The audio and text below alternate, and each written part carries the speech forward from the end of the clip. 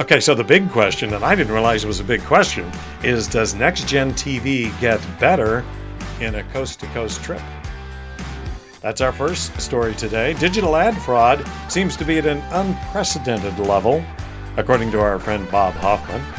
And our auto expert, Ed Steenman, okay, sometimes he's the car dude, is correct again. Good morning. Welcome to the latest episode of Media Insultant. I'm Jackson Weaver in Seattle, and my co-host is Keith Samuels, who's in Los Angeles, Southern California, the hills of Hollywood. We do this each Tuesday and Friday. Are you going to correct me on your location? Nope, I'm right in the hills of Hollywood. There you go. There you go. You nailed it. We do this each Tuesday and Friday, so we'd like to welcome you to the Tuesday, June 14th episode of Media Insultant.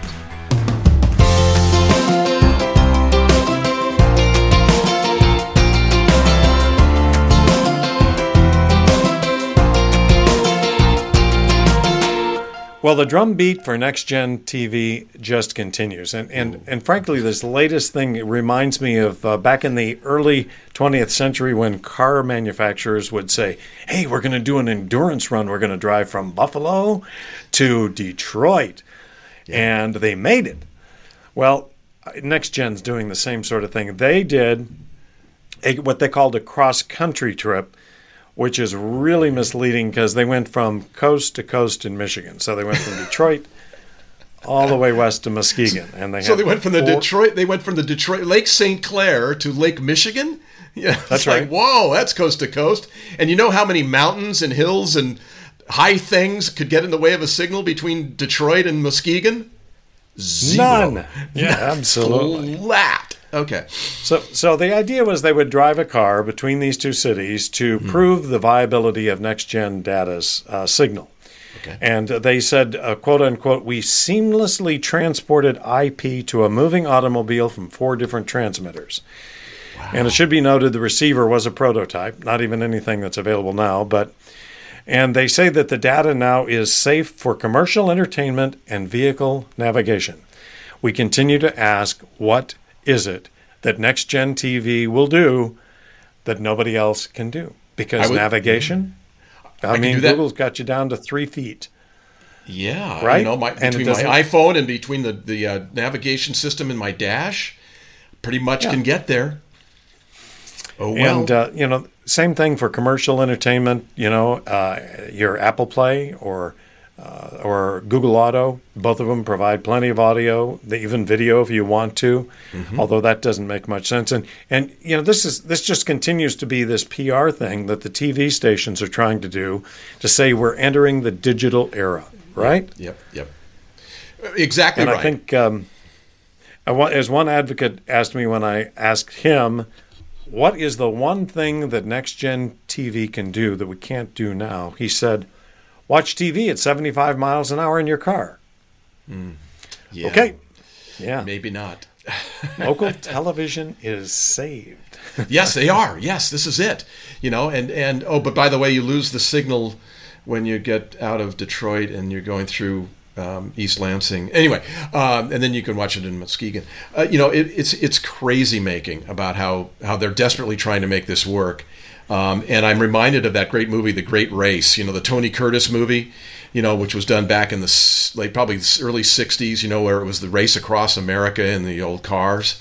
And that they seamlessly transported, to a moving automobile. It's like, oh, God, that's just so last century.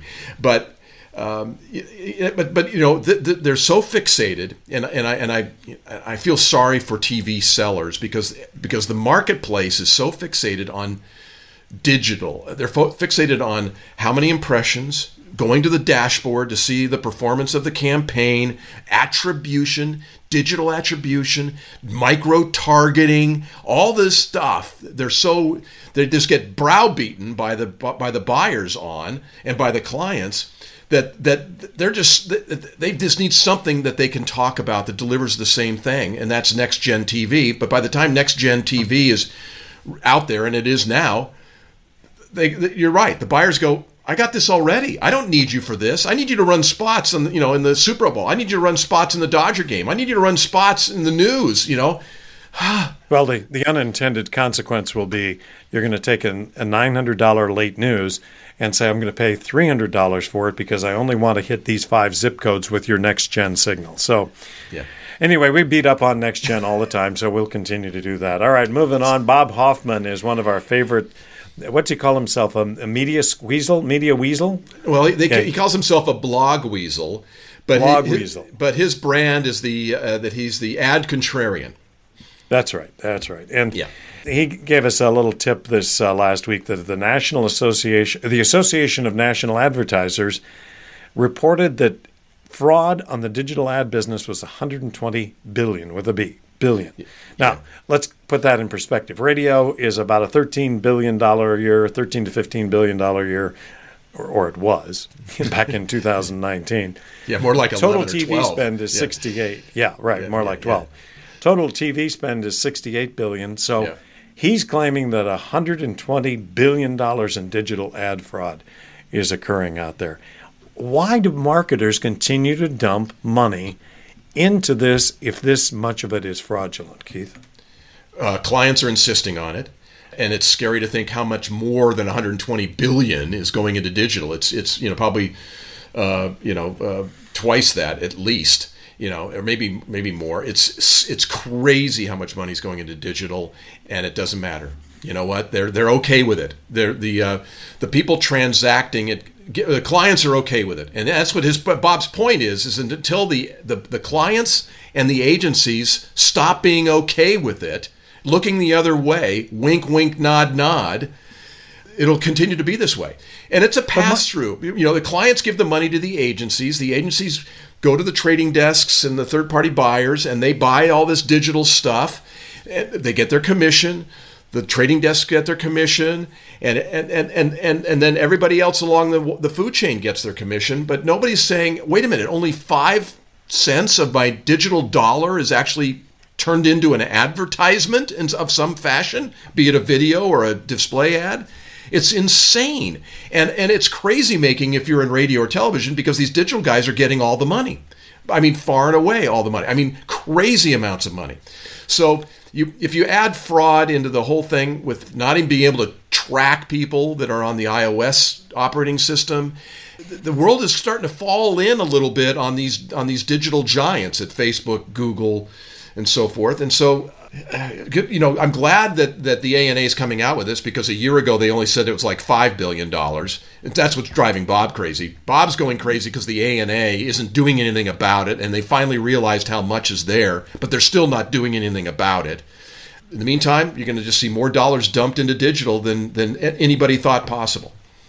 Well, there's another side argument on this, though, and it's this. If it weren't working, the marketers would not spend that money. So there's almost a certain built-in mechanism of supply and demand in this. Yes, we may waste half of our dollars, but we're getting a good enough response for the money we're spending, particularly on direct-to-consumer, that it's okay. And, frankly, I mean, television, really, your radio's that way. If you think about it, yes, we broadcast an ad, and out of that ad, 1%, maybe 2% of the people listening have an active interest in that product on radio or TV, but the rest of it's wasted, or that's the theory. The difference in this case is it really isn't wasted. In radio and TV, they hear the ad. It makes an impression. Right. They may not be in the market right now, but we all know the lasting value. It makes the impression. With digital fraud, nobody gets an impression. It's just gone. You're just paying for nothing. Exactly right. Well, and we've seen cases, and Bob writes about these many times, and we see them in the trades from time to time too, where major consumer advertisers, like a Procter and Gamble or Unilever or other big brand, big brand holders, will stop certain amounts of digital advertising. They'll just stop it. It makes no difference. Yeah, and they didn't lose sales. They just stopped. They were advertising other places, but they just stopped certain parts of their digital buys, and nothing happened. Nothing negative happened. So that's what's got them wondering about. Not only are we, where we are maybe getting some results, are we really? What's really working? And are we just feeding the beast? To the extent that there's this much fraud is just so flabbergasting that you'd think that someone would stop and go, And then in the meantime, you have legitimate publishers, people out there in the business world that have legitimate websites, that have real audiences, that aren't being attacked by these bots and all that, or fake sites that just exist just to burn advertising money for you. Starving. And most notably, every newspaper website is starving. That's right. Because they just can't get enough, not only traffic, but enough ad dollars funneled to them, because it gets siphoned off through all these middlemen into all the fraudster sites and places. So the web is a scary place. It's going to continue, and we'll keep an eye on it. In terms of local guys, local sales, people, just be aware of it. I don't think you can degrade it, because clients want it. The marketers want it. Everybody loves look at how many clicks I got, look at the traffic I got. But be aware of how much of it is fraud. Right. All right, we have a resident auto weasel, or bleasel, or blog weasel. I don't know what I would call Ed Steenman, except that he's our car dude. And whenever it comes to anything with cars, we love to talk to Ed. So a couple of weeks ago, we had him on briefly on the show. And we talked about new car pricing, supply, demand, used cars, etc. And he made a prediction. He said, the factories and the dealerships are so happy with the profit margins they're making today. He didn't see prices on new cars coming down anytime in the near future. And you know something? He was right. He was right. There's dealers and factories love these fat margins. They love the high prices they're getting. I've got a buddy who bought a new Mercedes GLE over the weekend. He just paid a flat $5,000 more than sticker. Oof. Yeah. Oof. And they say that the Jeep SUV Wranglers, which are in real high demand, they can get an extra $9,000 over invoice. And so the factories are beginning to quietly look the other way as the dealers do this, because they're not supposed to do that. No. But they're doing it anyway, because at the end of the day, what's the factory going to do? They're not going to shut them off. So, slap my hand. I'll get a letter. I'll get a letter. That's right. Yeah, but I'm not going to get a cease and desist. It'll be registered. Registered mail. Yeah, via FedEx. Yeah. Well, it proves once again. And we're probably due for another visit from Ed. But Ed from his lifetime has been spent as an advertising agency guy for automotive clients, automobile dealers and dealer groups. Ed is so in tune with what's going on in their business, and he's also in a bunch of network groups too of auto advertising guys. He really has his finger on the pulse. And you know what? Ed is right all the time. I mean, he never gets it wrong. He's that good. And so, next time we have Ed on, you've got to watch or listen, because Ed speaks the truth. Ed speaks what no one wants to say about it. And Ed will tell you information and trends that your local dealer knows but won't tell you. Okay? They'll tell Ed because he's their ad agency. Ed will tell you, but the dealer won't tell you. So when we have Ed on, it's must-see TV. Sorry, it is must-see TV. There you go. The further thing on this, to talk about supply and demand, Cox Automotive reports that dealers have 60% more units in 2020 than they have today. So they have 40% the number of units they had in 2020, and they're loving it. Now, so the question that I've got... Because they're selling them, and they're selling all of them, and they're selling them above sticker. It's great. But how long are dealers going to hold price? That'd be my first question of somebody like Ed. When are they going to begin to walk from deals? And don't forget how many more and more vehicles are purchased online. So you get a dealership out in Little Chicago, Wisconsin, who pays $500 a year for his 30-acre lot, and he'll be happy to sell you a car for retail or for $1,000 under retail, because he just wants to move units. But he doesn't sell in the same way somebody would in Los Angeles or Chicago or New York. Right. So then the question is, when are they going to begin to nickel and dime away at the edge of it? I see this lasting, I don't know, a year, 18 months. But at some point, dealers want share, they want volume. Same with the factories. Factories don't have any economy by running at a low volume level. Their cost per unit goes up. So I think I think this will last for a while. We'll have to talk to Ed about it. Yeah, and my question for Ed on this will be this, is that, and right now, because what we're seeing is a rapid increase in interest rates, a massive increase in gas prices, and what's that going to do to the automotive market? All right, how's that going to affect sales, and also chipping away at the chip shortage. How about that for a mixed metaphor? As the inventories grow, and the desperation in the used car market shrinks, declines, I think it's going to be sooner rather than later, and I think it'll be within the next 6 months that this will kind of shake out a little bit, and maybe in a big way. And then you have a recession. So you have a recession, interest rates, and high gas prices. So I'm paying. Other than that, what could go wrong? What could go wrong? Yeah, and all those things dealerships are very sensitive to. Okay, highly sensitive to that.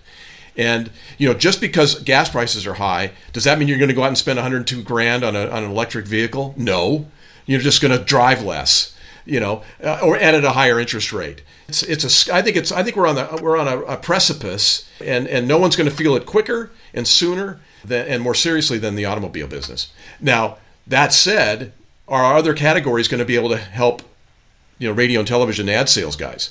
And I don't know, because this recession is going to affect sports betting, which everybody's been living at the trough of. It's going to affect home services stuff, because we're going to postpone work, right? The consumer stuff. So I don't think anybody has any idea what's going to happen, but I think all of this adding together is going to be pretty traumatic for car dealers. We'll keep an eye on it, and we'll get Ed in here in the next couple of weeks. Meanwhile, the clock on the wall, Keith, has said you're out of time. Tick tock, tick tock, tick tock. Media Insultants drops each Tuesday and Friday. We invite you to catch them all. They're on all the podcasting platforms. Video, of course, on the Vimeo website under Media Insultant Showcase. So join us. We're a production of InTown Media. Love your comments. Jackson at InTown Media any old time. And we look forward to seeing you next week. No, I'll see you Friday, when we'll be back with actually a special interview with the famous Brad Furr from KGay Radio, and how his lifestyle radio station has achieved such rapid success in the Palm Springs market. So, Until I see you next, Keith, have a good week, my friend. Thank you, Jackson. You too. And it's a great interview with Brad about operating a locally owned radio station, not to be missed.